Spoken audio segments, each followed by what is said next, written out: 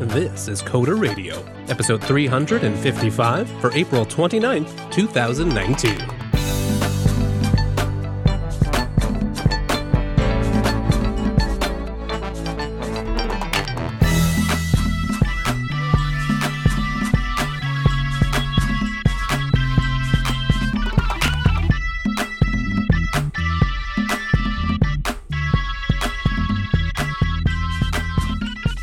Hello and welcome to Coder Radio, Jupiter Broadcasting's weekly talk show that takes a pragmatic look at the art and business, software development, and related technologies.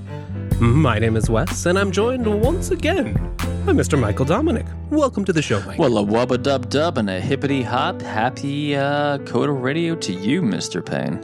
Oh, I'm always happy to be there, and, I'm glad I'm here today because, we got a lot to talk about. This is a thick, juicy, beyond burger of a show. Yeah, and, a lot of the stuff that we find actually, well, sure, sometimes we find it, whatever Mike drags into the show. Oh, jeez. But many of those things, well, actually, they come from you, our wonderful audience.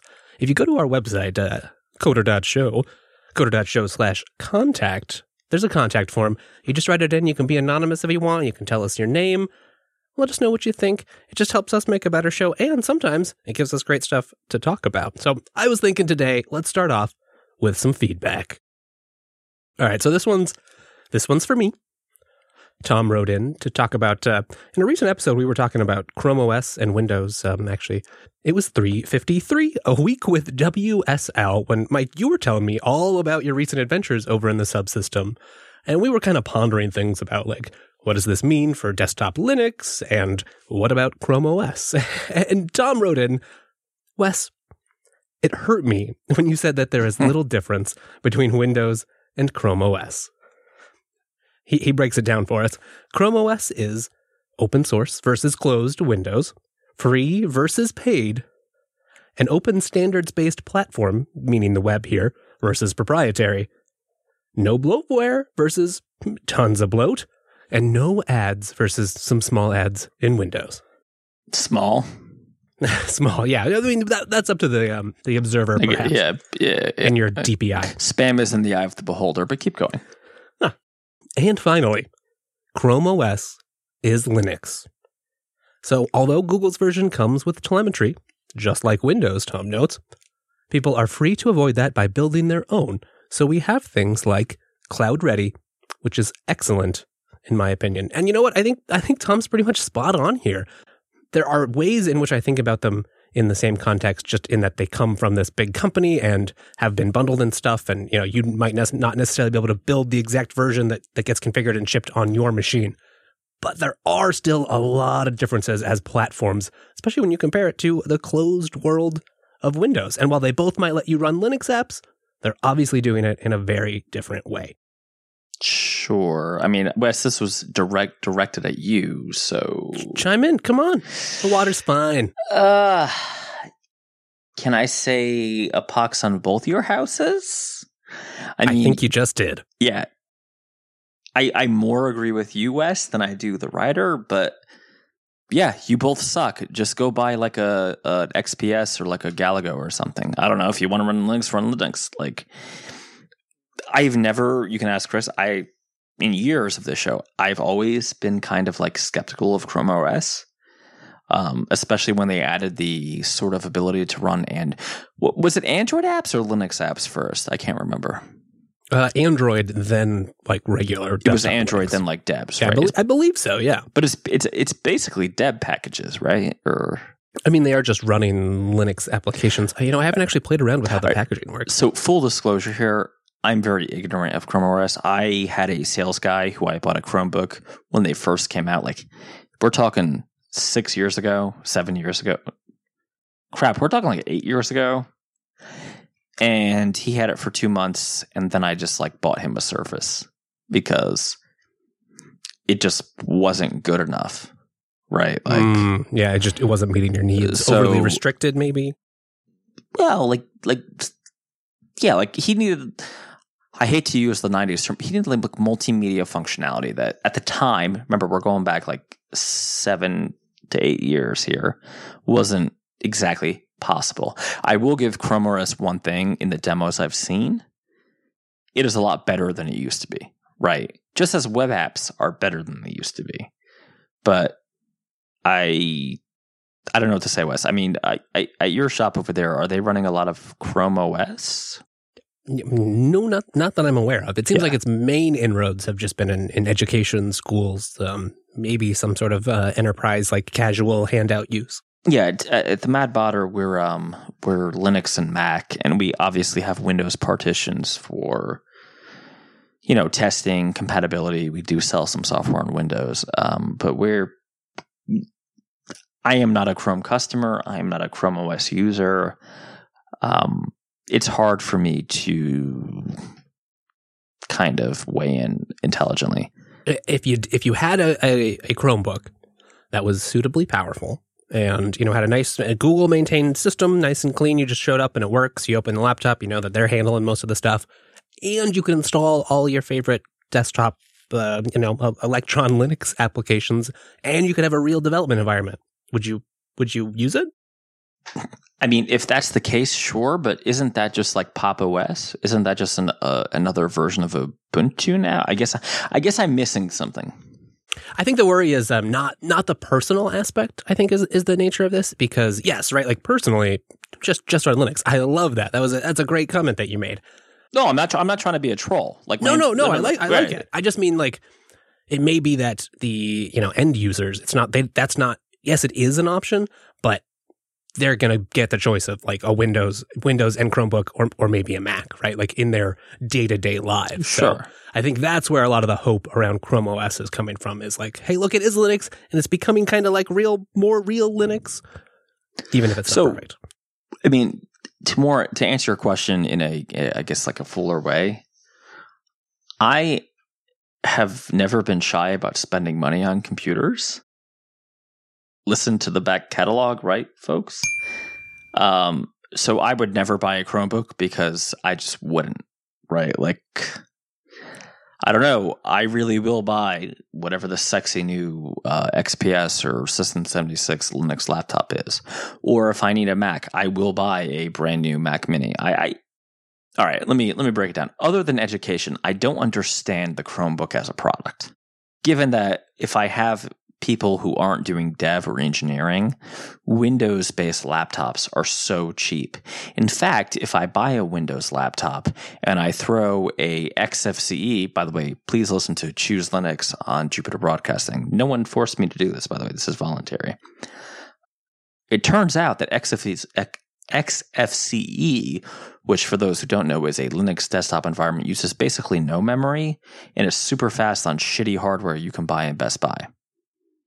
So like for me, for my purposes as a guy who runs a dev shop, if I have like a sales guy or a customer service rep, and if he or she like doesn't want to run Windows because he wants to be part of and I've had this happen, Wes, where like they don't want to be the odd man out. Does that kind of make sense? Yeah. I mean, there's just social pressures there. Right. Like we are a Mac and Linux shop, right? Like we're, and each of us have a Mac and Linux machine, but for one hardcore Mac guy. But like, I don't know. I would just like buy him a HP or a Dell at Best Buy and like slap Ubuntu XFCE edition on that. And like, I guess where does Chrome educate me?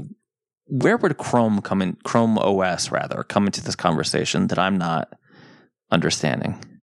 I mean, I think it would mostly probably be for larger organizations where you had a lot of overhead, where you did need some of those enterprise controls to manage rollouts and submissions, and so that's what I see a lot of this debate. Like personally, in my own life, I'm thinking about buying one just to play with it because the tech is interesting behind it, but I don't really need it, and I don't see myself using it just because I am comfortable with the administrative overhead of regular operating systems.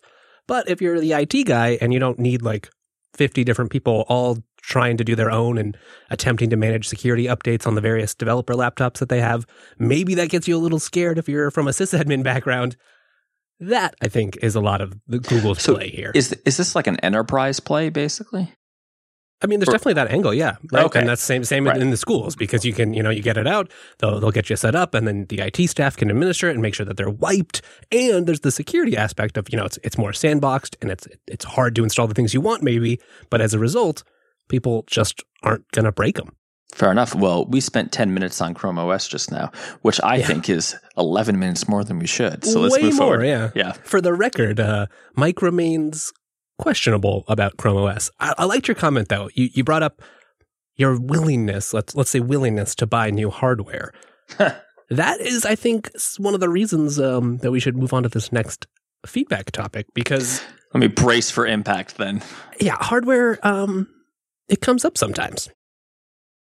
Andy writes into us, in a recent episode, you guys were talking about some people on Reddit, I'll put that in scare quotes, really hate when there are discussions about hardware.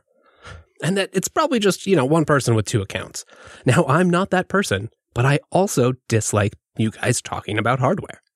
In fact, about a year or 2 ago, it seemed like half of every second episode, or about 25% of the show, was about hardware. I very nearly removed the show from my podcast app, but, well, I didn't have anything better to replace it. What I like about this is he next writes, the hosts of the show are interesting to listen to. Unfortunately, that only goes so far when the content itself doesn't interest me. To be clear, I don't expect you to change anything, as I'm just one person. If you have more listeners that enjoy what you're talking about, well, then it doesn't make sense to stop. I'm just letting you know here's one in that other column. Thank you for the generally entertaining show. Yeah, so this is a point, Wes, where you can do arbitration, and Chris can't defend himself, but I think I'm going to defend myself and Chris a little bit here. So this show is old, Wes, right? Like, you're new to it. Yeah, this is episode 355. Right. And as podcasts go, and I've been the host of the show for a long time, I would argue, before I hit his actual points, that one of the main Achilles heel of Coder Radio is that it's Coder Radio, not Linux coding radio or like iOS development radio. So it's so broad that you always end up covering a lot of things. Like we just did last episode, we talked about Erlang, Clojure. I think I threw an F# reference somewhere, right? You sure did. And before that, we talked about Rust. And before that, I think I talked about Swift maybe a few weeks ago. So the hardware stuff has been a back and forth. What I will say is I think there's a balance. For instance, this eGPU, I'm using an eGPU for a job right now. I have had a lot of people reach out to me on Twitter or via email asking details about the eGPU. I definitely get the, which Linux distro are you running, or are you running Mac or Linux this week? I get it. It kind of doesn't matter for the context of the show. But it's definitely a hard balance, right? Like the analogy I like to make is if this was carpentry radio, you're like a carpenter, right? It would be totally appropriate to talk about, well, do you like Black & Decker or do you like Craftsman tools, right? Like, and why? It's my opinion that that's an appropriate conversation to have. Yeah, right. I mean, they're parts of your trade. It's not the direct work, right. And it's not a show about making hammers, but, well, you're using a hammer. So I would argue a different point. So, okay, whether I'm running an XPS 13 or a Darter Pro, I get it. It's just like a vendor difference. But how about if I switch from, let's say, OpenStack to Kubernetes? Well, that's worth talking about, right? Yeah, I would say so. And that would be the title of the show. So at that point, I'm going to just leave that analogy with you and say, Wes, you are the only innocent man here. You're the only non-convicted hardware addict here. Judge me and Chris for the last 6 years. Go ahead. Judge, jury, executioner. All right. Well, in my previous existence as a Just Coder Radio fan. Well, and you did host another show, though, right? Yeah, absolutely. Just thinking about it from that perspective, I think it was just, it happened to be too the nature of the hosts. So not only is it something that you need to use for your job and spend time thinking about because you're a craftsman and you want to work with good tools, and those tools do affect your ability to get work done. So you talk about it. Secondly, you're just flat out cursed. So you just break everything that comes into contact with you. So that also has led to just being hardware talking about like a little bit more. I buy laptops seemingly once a decade. So that shift things. Although maybe that might change in the future. Now that you're influencing me. Well, a little defense here. I also, because of the type of work I do, particularly in the aerospace industry, I get hardware where I do the work on the hardware and then have to ship it back. Right. So there's just a lot of transient hardware flowing through your life. Yeah, there's a lot of churn. Right. I would also say it was a topic that I enjoyed listening to you and Chris talk about, because you came at it from different perspectives, but it was an area that you could really meet in the middle, from his perspectives using hardware for one purpose and watching the industry for a long time, and yours from another angle. So it was a fun way to interconnect and sort of talk about this stuff in a little, not just from a consumer angle. I guess that's the point that I liked, because if we're just talking about things that we're using from day-to-day life, okay, that's fine. That's less relevant. But if it's tooling that you use to get your job done, to do development, to do programming, or anything in that area, I think it just makes sense. Yeah, I would add, I mean, we went into a cursory explanation about 3 weeks ago that at some point we have to talk again about eGPUs, because all of mine and Chris's agonizing over my potential ideal workstation, I might not give this eGPU back, Wes. I might just say, like, I spilled a martini on it. Everybody would believe that, right? Yeah, absolutely. Honestly, I am shocked at how good Thunderbolt support is. I know I'm taking a tangent, but, indulge me, it's Easter. I am shocked, we're 2 weeks from it, how good eGPU support is on a modern Linux kernel. Like, this is awesome. Like, I am not a big gamer. I've gone into the Telegram, into the IRC a few times, asked for gamer. But, I'm a I'll play like a casual 2D game, right? But for ML programming, for just like compiling big pieces of just lots of code, oh my God. If you are a developer who just spent, $2,000 and up on a laptop and you're annoyed you don't have a dedicated graphics card, honestly, and I'll drop it here, consider an eGPU. Because when you're at your office, you're at your home office, in my case, I work from home, you plug it in via Thunderbolt, it's great. But if you need to be on the road, you just run on the Intel graphics processor. Lean and mean. And you have your battery life to do your PowerPoint or whatever you're doing. In my case, it's whatever the hell the Librem Office version of PowerPoint is, but presentations, Impress, whatever. It's the built-in one to Pop OS. It's great, and I do think it's important, right? Because particularly because we have a bent towards independent software developers. If you're a one-man band, you don't want to have to spend, and frankly, we've had a history of covering Mac development and iOS development. You don't want to spend, $7,000 on a Mac Pro, which is what I'm guessing they're going to cost in June. We'll find out in a few months, and then another $2,500 on the MacBook Pro to carry. Wouldn't it be nice if you could just buy the MacBook Pro, or if you're not a Mac guy, buy the XPS or the Darter or whatever, but get the best of both worlds? Is that insane, Wes? Like, am I? No, honestly, it sounds kind of like the perfect unicorn situation. Because I have this OWC eGPU enclosure here. I can pop out the Radeon Sapphire card I have in if a better one comes out in a year, and all I have to pay for is the card. The enclosure still works. You just swap them out, and suddenly it's like buying a nicer computer with a better graphics card. It's the whole new world, right? Like I have to say, I was telling my wife, and to say that her eyes glazed over is a wild understatement, because apparently she found this boring.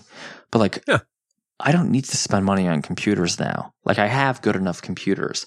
But maybe I could buy a nicer monitor, right? And then in a year, I buy a nicer card to go into the eGPU container. I forgot the word. The eGPU dock. No.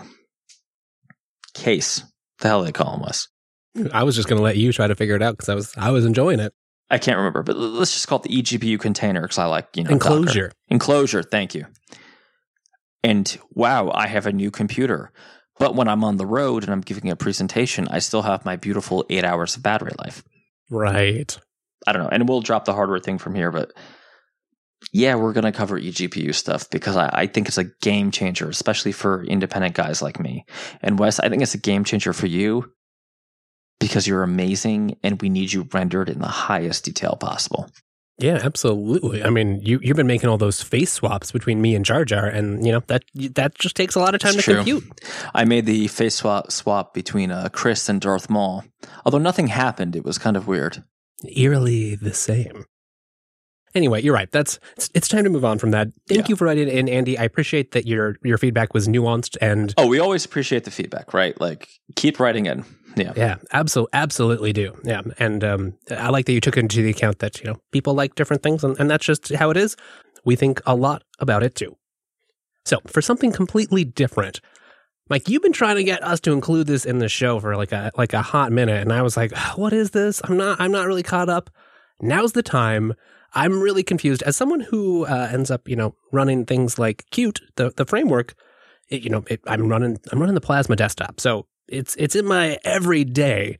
I've never really understood the dual licensing and like how the licensing requirements work. So, Wes, you have the benefit of, again, all these topics you are not involved in directly. I am unburdened and innocent. There is an application known as Griffin, which I'm sure a little company called the Madbotter made. Love it. It is a radar display system for fighter and now bomber jets, FYI. There was a version of it written in Qt, and then a wonderful young man named Mike called the Qt company in Boston and said, "Hey, we'd like a license. What can we do here? We think we're okay with the GPL, but I'd like to talk, and if we're not, let's Before I sold anything, I'm going to be super clear. So would my lawyer. Before we sold anything. And the Qt people, the gentleman I spoke to was basically like, no, you need a proprietary license and it's a lot of money. So we RMFR'd the entire project. And then we sponsored the entire project? Source code base, yeah. Wow. We sponsored Avalonia, which is the cross-platform .NET open source toolkit, and rewrote the entire thing in .NET with Windows support first, and then eventually we added Linux support in about a month. So this was a major derailment for not only the project but the company. This was a tens of $1,000s loss for me personally, for my RAM. Turns out, and so funny, a listener of the show sent this video to me. And in fact, he makes IoT boards, and we're going to be evaluating them soon. There's been so much confusion for the Qt company about the licensing that they've made a very helpful, very detailed video on it. I've watched the whole thing 3 times. It's their attorney, right? It's a video made by attorneys. And this isn't, this is like a 57-minute video, so that's a lot. Yeah, this is going into theoretical cases and legalities of using the GPL and the LGPL and proprietary software. I don't want to get in a fight about proprietary software. Just right now, the way my business is, I just have to, right? Like everything's proprietary. Proprietary software is not ethical. One day you'll have that last cheeseburger. Right, but yeah, you're making software, and I'm sure if your customers were like, let's make it open source, okay, cool. But then I would go with it, right? And I will say we contribute back as much as our customers allow us to, which I know is like a lame defense, but unfortunately that's the way contracts are written. I don't want to get into it too much, but you're running a business, you got bills to pay. We'll move on. We're a dev shop, right? We are at the mercy of our customers. Yeah. Well, it turns out that our exact use case was completely okay under the GPL. Oh, really? Even regardless of what the person you talked to at their organization told you. As long as they could upgrade the version of Qt and put another Qt binary in the place of the Qt we were giving them, we were fine. Really?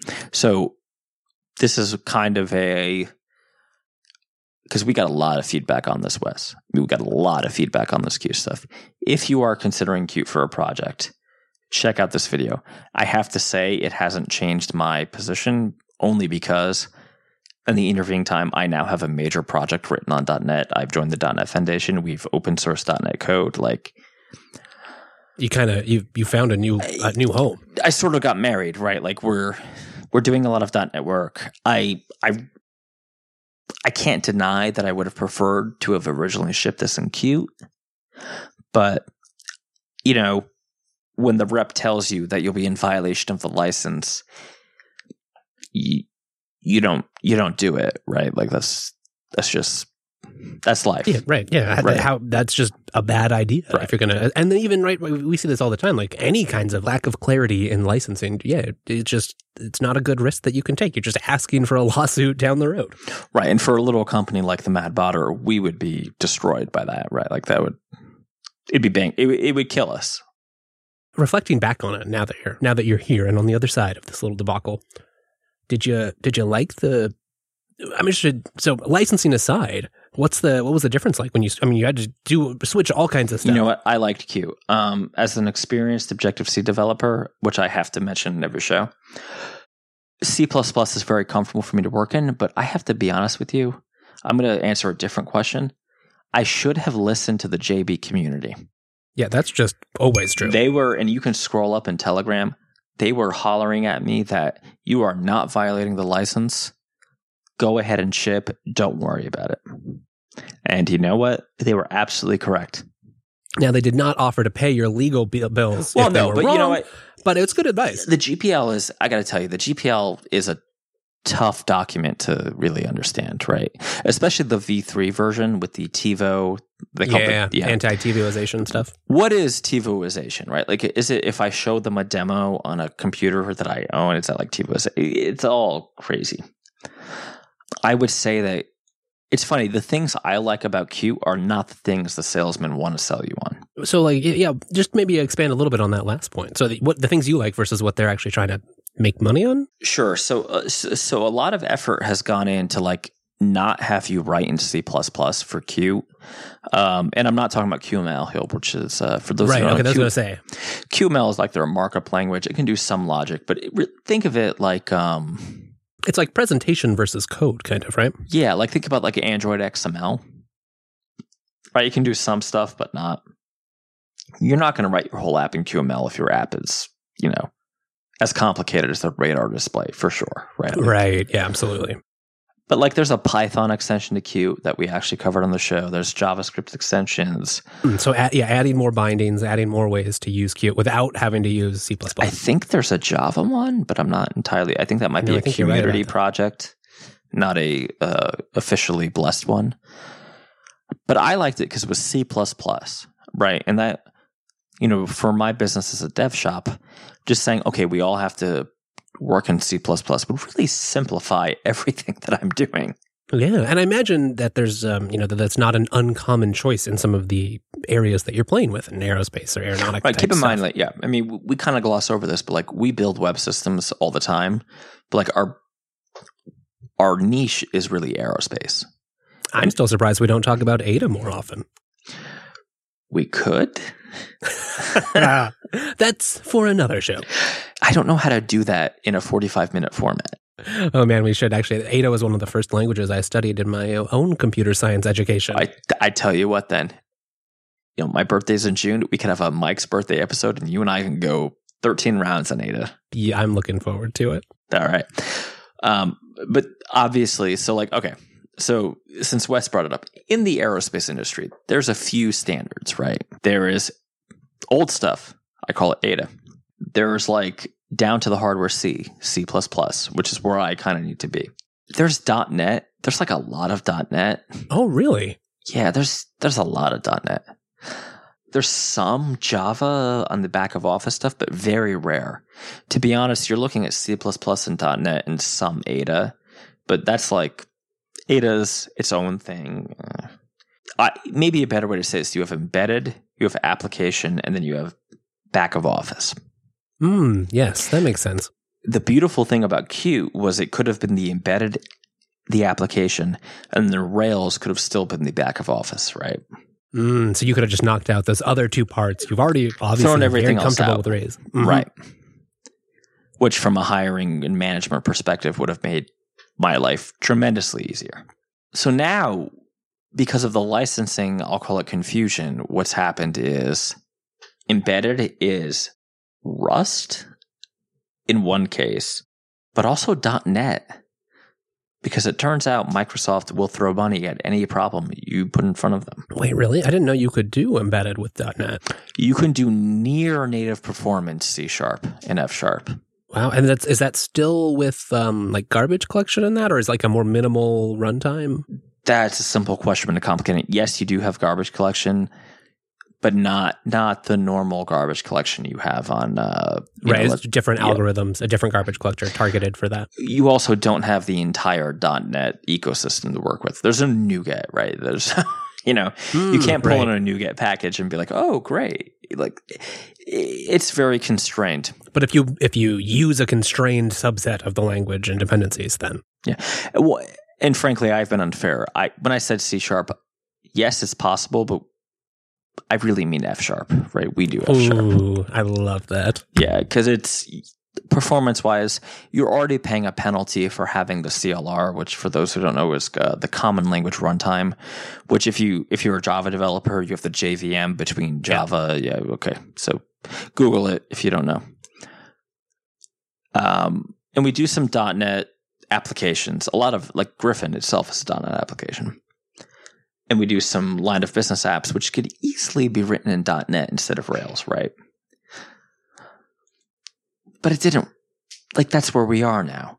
So the only difference is between what I've just described and what we're doing is like our back of office is Rails for reasons that we have our own stuff that works in Rails and it's great.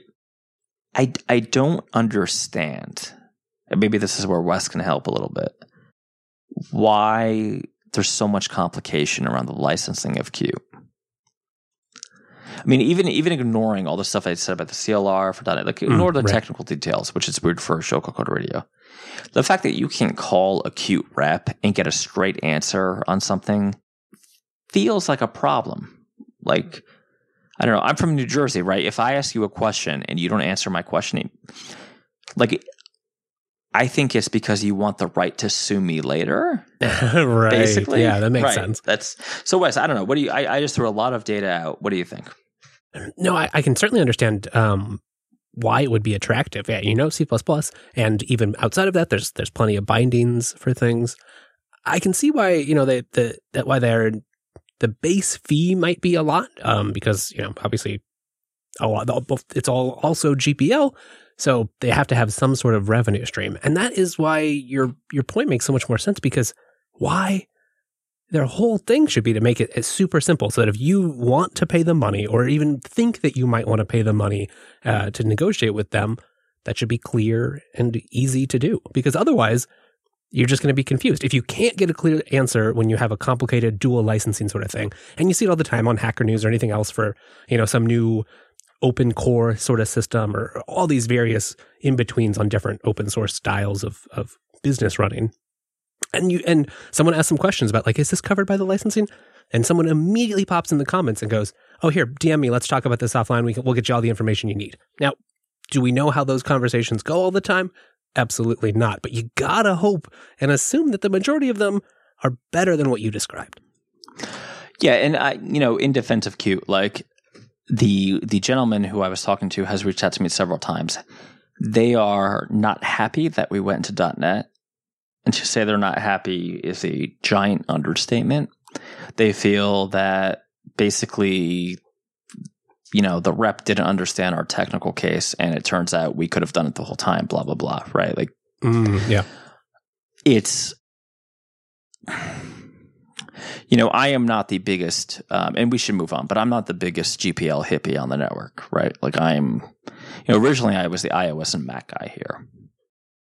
If you think that having GPL software in industry is good, you can't have this constant thread of legal action because, a lot of the big applications that you think about are written by small subcontracting companies like mine. And I'm not trying to make this Mike's bitching hour, but it just is the case that,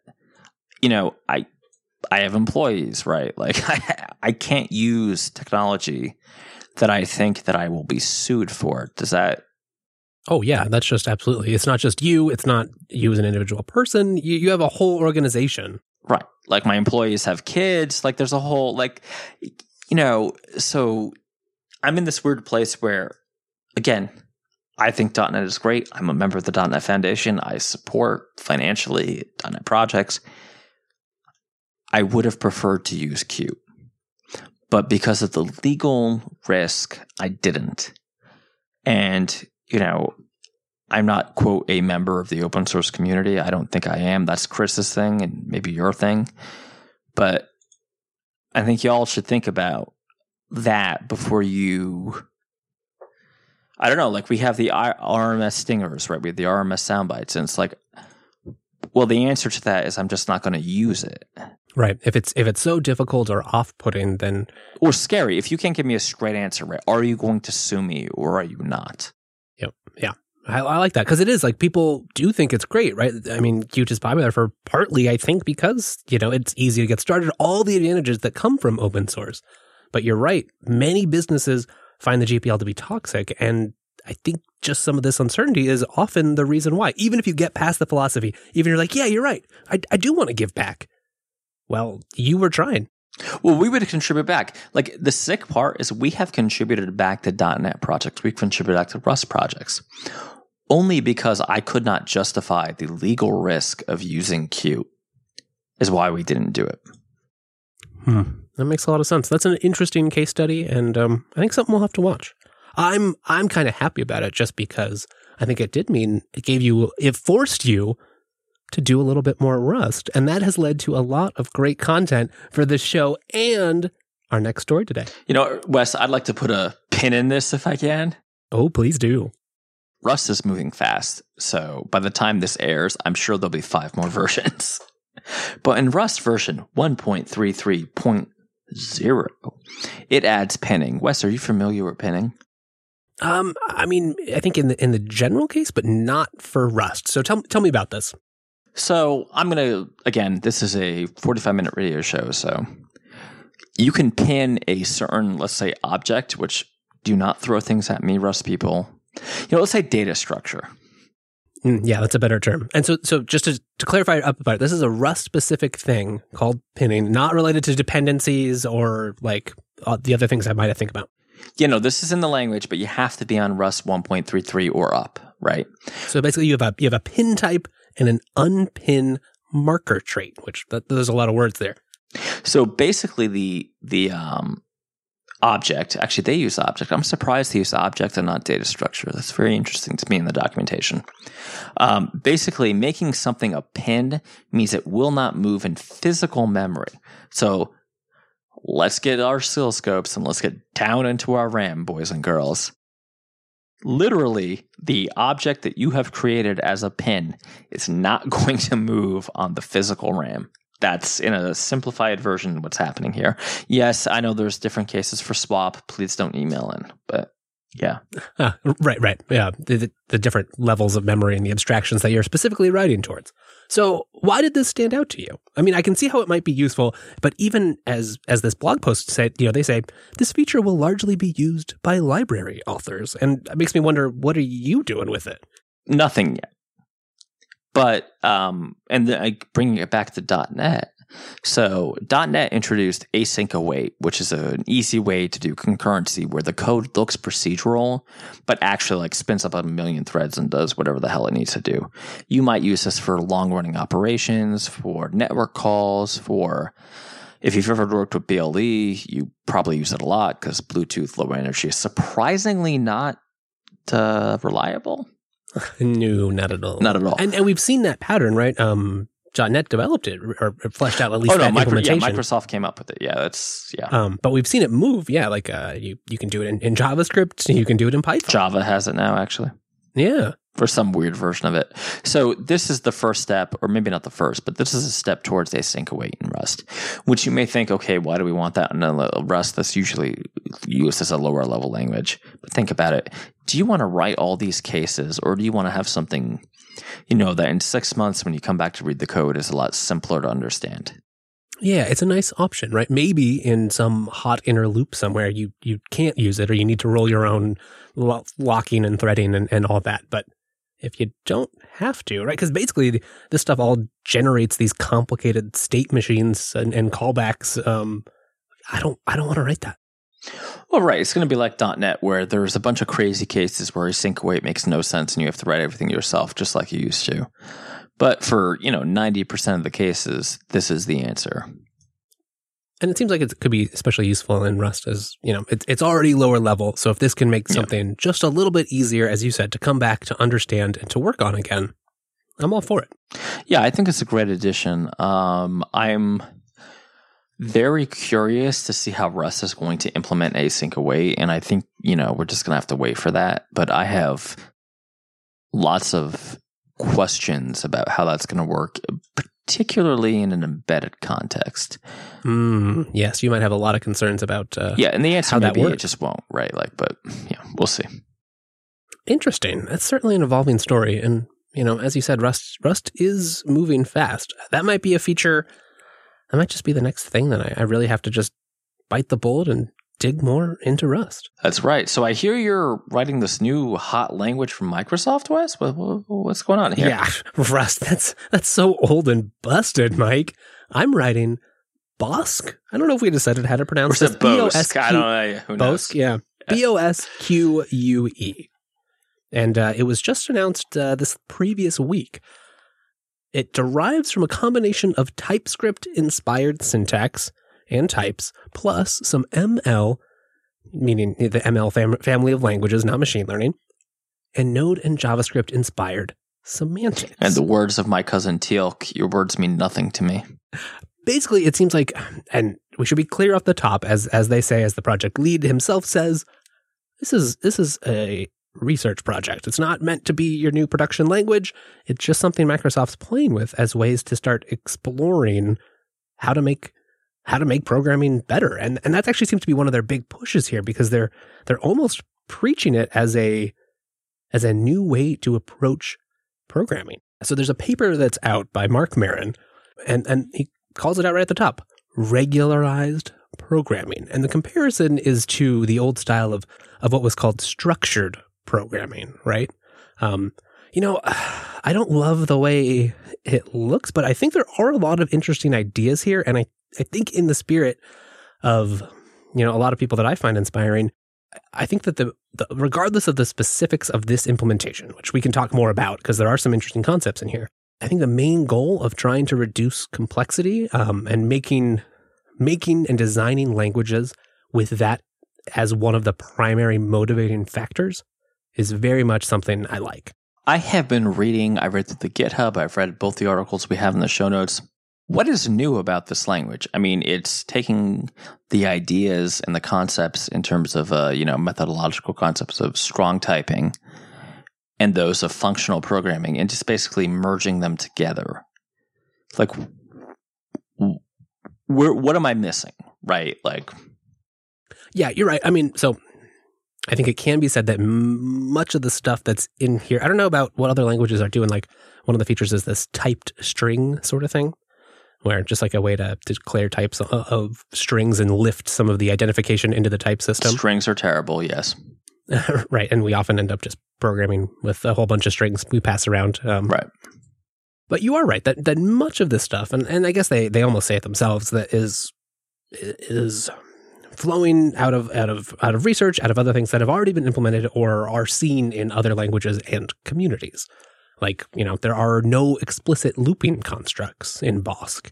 I like that. I think that's good, but there are plenty of other languages that lack that. Okay, but there's also I don't know, you can do a map over things, right? Isn't that just going to become the poor man's loop? Or am I just being overly cynical here? Well, sure, but and in the simple cases, it already is. But even when you just have map, right, you've already decomplexed something, because in the simple case, sure, a loop is basically just the same thing. You're iterating over each item and then doing something. But it can get more complicated because you have an arbitrary scope inside there that you can just keep your own state. You can mess with stuff. It is not fundamentally tied to a mapping over one thing. And so I think that's the level that they're trying to get at here, is to say, yes, you understand this. Yes, these are equivalent in terms of theory, but this is a more ergonomic and safer way to model this program or this problem. And we think these should be the default tools available to you, not these older imperative style. Right. I agree with that. But like Microsoft already has F#. And TypeScript. Yeah, TypeScript. I have lots of problems with TypeScript. I don't like TypeScript, right? But you should just learn ECMAScript and be done with it. But like one of my hobby horses is that people writing these crazy algorithms in C# and doing these like low-level projects where they need data integrity and all this kind of fun stuff ought to really be using F#. And they're not. So I mean, anything that's invented is great. I don't want to like take away from that, but F# solves many of these problems. Maybe not in the same way, like the whole scoping thing, fair enough. But I don't know. If I were the Microsoft language team, I might, like, this, Wes, it's my hobby horse, right? .NET developers who aren't data scientists, because data scientists love F#, need to pay more attention to F#. It's a really good language, and it solves many of the problems that BOSC, is that what we decided? BOSC or BOSC? I think we're just going to use both, and we'll see what shakes out. We're going to go with it. Like, claims to solve. And I'm not like, this is definitely an achievement, but, I mean, fsharp.org, guys, it's great. Trust me. Like, it'll change your life. No, I mean, you are right. And I've seen some commentary kind of wondering, like, is this just some sort of power grab? These ideas don't look new, just like you were saying, right? Like, and so it depends on how much you read. Are these claimed? Right. This exists in another Microsoft language. It's called F#. Like, sorry to interrupt, but that's my entire criticism of this, right? Like, we should make F# better because that's already awesome. Like, and, I think that is reasonable. Thank you. I will say I do believe that there's value in further exploring this stuff. Oh yeah, no. I'm not saying we shouldn't have new languages. I'm just saying, like, it's frustrating maybe that energy is being spent here, but not necessarily like you're saying. Like, we could be evangelizing more for F# and talking about F# with some of the time that we're using right now, even here on right. this. So let me make an argument by parallel, right? When Canonical did a bunch of crack and decided to make Unity. I remember the days. That was a bad idea that did not work out. I mean, I think some people, Unity 7 lovers, would perhaps disagree, but you're right. I mean, they're no longer doing it. Right, but you could re-implement the Unity style in GNOME very easily via extensions. And I'm sorry, non-Linux users, but go down this road with me. There is a limited amount of deep engineering expertise to be used. Like, these are literally concepts that, like, when I talk to C# developers who are like doing large data things or like mathematical processing, they're like, oh, .NET sucks. I'm like, actually, no. It's C#, it just isn't meant for this, right? C# is an object-oriented language that is meant to build you a pretty battleship-grade web application. And these days, a server app if you want to do ASP core. Or even back in the day, ASP.NET. Right. But it's not necessarily there to do your like high-level data processing pipelines. Mm-hmm. Right. There is a solution, and the beautiful thing about .NET and the CLR is you can mix F# and C#. You can have an entire module in F# that just like does all of that. So like if BOSC, I'm calling it BOSC, I just made a decision, is better, fabulous, right? Like I am all, I'm using Rust. It's hard to be more hipster than Rust. But it's weird to me that the same company, like, JetBrains has Kotlin. They're not like competing with themselves, right? Yeah. So like, where does F# and BOSC begin? Like, from what I've read on the GitHub page and the commits, BOSC is maybe a more pure implementation where F# is kind of in this weird space of having to be married to, like, we have to be compatible with the CLR and C# and blah, blah, blah. Yeah. So I think there is that, like it is, they've built it on top. I think it's implemented mostly in TypeScript right now. So it's built on a different runtime, which is kind of interesting. Also, I would assume that BOSC in particular probably doesn't run hardly anywhere in the future. Like, I don't know that it will go anywhere. I bet we will see some ideas filter into F#. I mean, that's a damn shame, though. Like, as like I am if I'm a shill, I'm an F# shill, right? Like, I don't want BOSS to die. I would love BOSS to become one of these languages that compiles into WebAssembly. Is that crazy? No. I mean, I think that's on something that they're interested in. So it is. I think it's just an interesting. I mean, just that we hadn't talked about this at all, and that you had these thoughts, and we have disparate views here. Even if this isn't the thing, isn't the next playground, clearly people care about this stuff, and maybe that's enough, right? Like, so Focal Point, and they've already had a lot of issues opened up on the GitHub project, kind of reflecting on that. How are we going to do, right? There was questions about how might this language handle asynchronous programming? So there's lots to be left there. I don't know. I think it is trying to still find the right fit of, how do we combine all of these new ideas that different languages have, and what does it look like to have all of them in one place? And can that be simple, functional, and pleasant to use? No, I think it's great. I mean, Wes, can I make a crazy prediction that we'll cover in a year from now? Yes, you can. I think what's going to happen is that functional programming is actually going to become the default. I sure hope you're right. I think last week we talked about Dr. Armstrong, right? The creator of Erlang. And he had a paper, what is it? OO sucks, or right? Oh, is that right? Yeah, there's one of his older blog articles. I think he's right, actually. The more complicated applications I've had to write, the less and less I've wanted to architect things in an object-oriented way. I really do believe that, like, if you're a young developer, because we get this email all the time, learn an OO language like Java or C# just to be, marketable to... Yeah, you got to be conversant with these because they are the dominant paradigm. Well, there's hundreds of millions of lines of code in them, right? Yeah, you're going to touch them. The future, you know what? Ring the bell, Wes. Ring it. Wes was right. Ooh. It's going to be functional. Things like Clojure, things like Rust, things like Haskell, F#. I have to throw my F# in there because I'm defending it to my bloody death. That's the future. Like, I can't tell you. I write tons of code for clients. I write tons of code for myself, tons of open source. And for me personally, at this juncture in my life, it's always the functional code that's most interesting because it's the algorithmic code. It's either doing the like crazy 3D file processing, or it's doing the I have a new ML project coming on in a few weeks. Like, I don't know.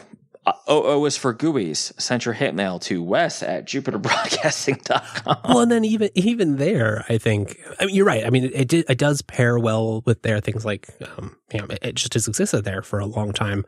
And there are good parts about a lot of the standards that get associated with object-oriented programming. I think, the push towards polymorphism has been really good, and that generally has made programming better, and we have better ways to do abstractions.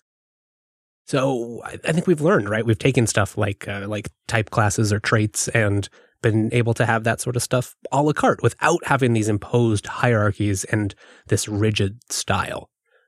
I also think you're right that frequently you can find, while it may be foreign and look just overly terse, you can get a really good coupling of the problem domain and then the code that's used to represent it. When you've abstracted it well and you're using some of these functional paradigms, because more and more it does look like just a data pipeline process, and you can understand in decomposed steps. Because composition is so important in functional programming, it's then easy to decompose and understand what each step is doing. Compare that with like a whole bunch of different objects all pulling strings on each other. It's just madness. Well, no, I think you're completely right, though. I mean, in terms of functional being better architected, but I think we should move on because I feel like we're getting, you know what, Wes? My beard, do we even want to say it? I don't want to say this on the air. You know what? I'm going to say it anyway. I have gray in my beard now. Ooh, you're so distinguished, Mr. Dominic. No, you know what it is? I'm a has-been. Just like Objective-C, which is still the one language to rule them all, one language to bind them all, one language. Never mind. What about, you know what I hate? Other than Swift developers, of course. What do you hate, Mike? Do you know? Thank you. I hate when I accidentally commit my AWS secrets into my damn GitLab account. Yeah, don't we all? It's a B. Yeah, I saw this thing out from AWS Labs, which is part of the AWS's open source work. Yes, it exists, if you didn't know that. Actually, they do a fair bit that you just don't always hear about it. I thought they hated Linux. Wait a minute. I thought they just forked everything and just went on their own. Ooh. Yeah, unless you follow their developer blogs, it can be sometimes hard to notice all the open source work, but they employ so many people and obviously are built on so much open source technology. You kind of just have to end up giving back. I've played with a couple other sort of solutions for this, like what's it called? I think TruffleHound is one that basically just looks for high entropy strings in your repositories and alerts you to them. Get Secrets is a little bit different, and it does have some sort of configuration so that it by default understands AWS. So if you're a big AWS user and you really, one of the first things, especially when you're setting up in an AWS environment, you got to all right, I go figure out my different credentials and I got to get my system provisioned and set up so it can talk to AWS and then run against the staging environment. But I need those credentials over here, but I really then need the production credentials when I switch to prod. And how do I do that? And it shouldn't be in the repo. And especially maybe you're working with multiple teams or some sort of contracting company you've hired. Just a mistake. And if you've ever had to go back and clean up secrets out of a repository, secrets are annoying. I have not used Get Secrets, but I just thought it was neat that there was a semi-first-party solution from Amazon for this. I don't know how easy it would be to make this work for secrets for other cloud providers or other projects. Maybe go give it a try. Or, dear audience member, perhaps you have a preferred solution for this. You've already got it integrated with your CI system because you're just that cool. Let us know. Coder.show/contact. Now, Mike, I know you, being the generous soul that you are, well, you've got something of a contest going on, don't you? Yeah, so I would prefer that my son not die in floods or, arid landscapes. I'm going to second you on that one. Thank you. And this extends to everybody's children, right? Sons, daughters, whatever. So we at the Mad Botter are sponsoring a little competition. Now, you have till the end of May. If you are a high school or middle school student, or indeed you know one, please share the info. Write up with a technical diagram and a project synopsis your plan to combat global warming using Linux. Now, the using Linux part is important. It has to be using Linux and preferably open source software, but the condition is using Linux. We're going to pick one winner from the high school bracket and the middle school bracket, and each winner is going to get a Darter Pro from System 76. This is on my dime. I think we're going to do these about once a quarter for kids. We will be verifying that you are actually a high school student or a middle school student, of course. But, if you're listening, think outside the box, right? Because Wes and I talked a lot about, what did we talk about? F# today and a few other languages. Don't think that you have to be married to what we've talked about. I'm sure Wes would agree that it's preferable for you to kind of just let it go, right? Just think outside, Yeah, that's one of the advantages of things like this is, we're old and stuck in our ways. We're old and stuck in our ways and, oftentimes can't see the best solution for something. And it takes out of the box ideas, things that might seem just unintuitive or wrong or broken that end up really shedding light on something. Right. And this is definitely this is my own initiative. This is a Team B thing. I had a kid email in, talked about it privately in Tampa a few weeks ago, and say, well, should I do this Linux Academy course? Linux Academy, there's no preference, right? If you're a member, if you're not, whatever you want to do. If your thing is a completely, hell, if you can solve global warming with real basic, go on. And I have a friend named Brian who you should talk to, who we're not friends, but it'd be fun. Too soon? No, amazing. Well, Mike, this is real generous of you, and I'm excited to see what comes out. Well, you know what I figured, Wes? Instead of pouring gin into laptops, I should just give them to kids who might save my life. And that means more gin for you. And more sales for System 76, who, by the way, keeps sending me nasty messages about you being prettier than me. We'll have to have a conversation offline. We sure will. Well, if you want to go find out more, of course, you can find that stuff in our show notes, coder.show/355. Or, well, you can just follow Mike's wonderful company, The Mad Botter Inc. on Twitter. They're at The Mad Botter Inc. Mike, you're on Twitter too. What's your handle? At Dumunuko. I'm there as well. I'm at Wes Payne. You can also find, well, the whole darn network, and with, links to all the other hosts that are on there too, at Jupiter Signal, or just head on over to jupiterbroadcasting.com. That's going to be it for us today, but if you want more, you'll find the whole catalog there, and you'll find the calendar where you can come join us here for the live show every Monday. Thank you so much for joining. We'll see you then.